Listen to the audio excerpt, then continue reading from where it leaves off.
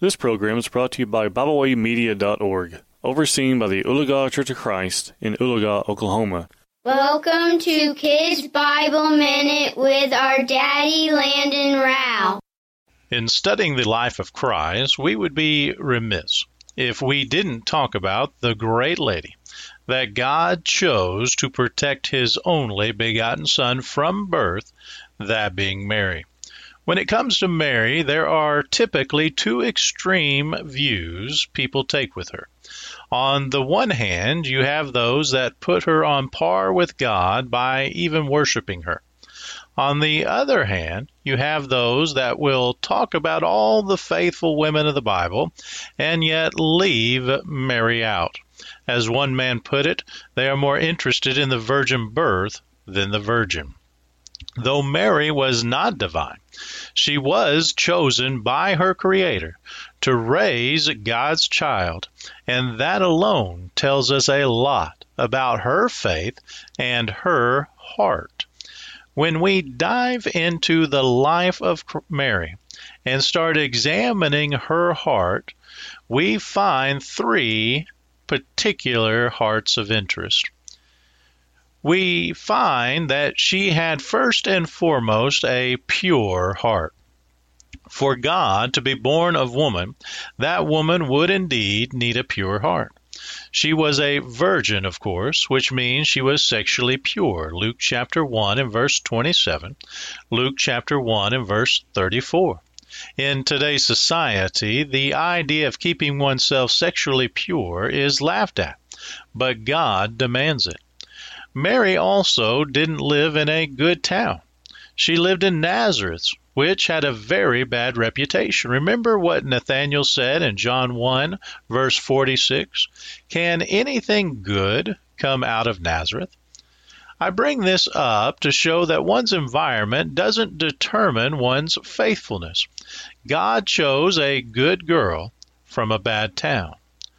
We also find that Mary had a pondering heart. More than once we read that Mary took the things she witnessed concerning Jesus and treasured them.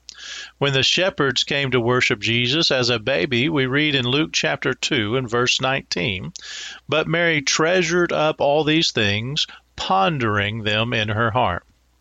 When Jesus was 12 years old and Mary found him in the temple, we read in Luke chapter 2 and verse 51, "And he," that's Jesus, "went down with them and came to Nazareth and was submissive to them.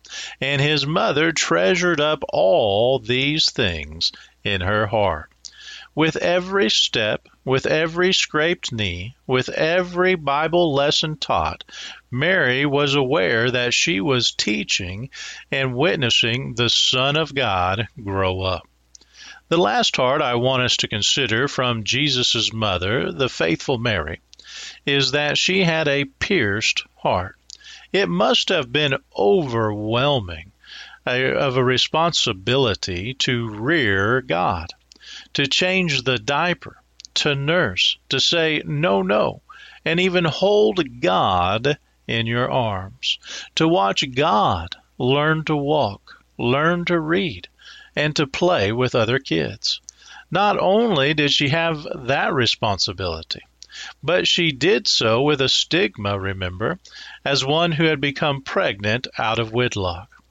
Now, with all that, imagine that proud parent moment when your child moves out. You've raised him, you've presented him with the life skills he needs, that he can move out. But unlike other kids who might get their own place and get a job and have a family, Mary's son, God the Son, goes out preaching, and soon after has the very people she likely admired, the Jewish leadership, trying to kill her son.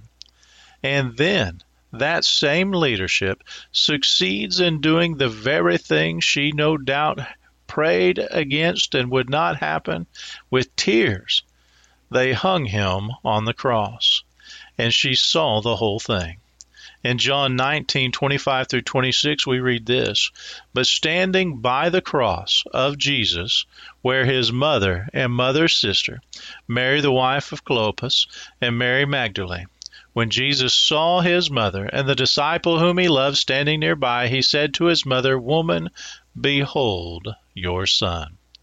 Her heart was pierced that day, but rejoiced with all the rest a few days later, in fact 3, when Jesus was raised from the dead. Mary, like her husband Joseph, we know nothing about her death. In fact, nothing is actually mentioned of her life after the gospel accounts. But we can rest assured that this great, faithful lady, who had a pure heart, a pondering heart, and a pierced heart, is now with her Son in paradise, awaiting that great day of judgment. We hope you enjoyed this program. We encourage you to subscribe to our podcast on Pandora, Spotify, or Podbean. Thanks for listening.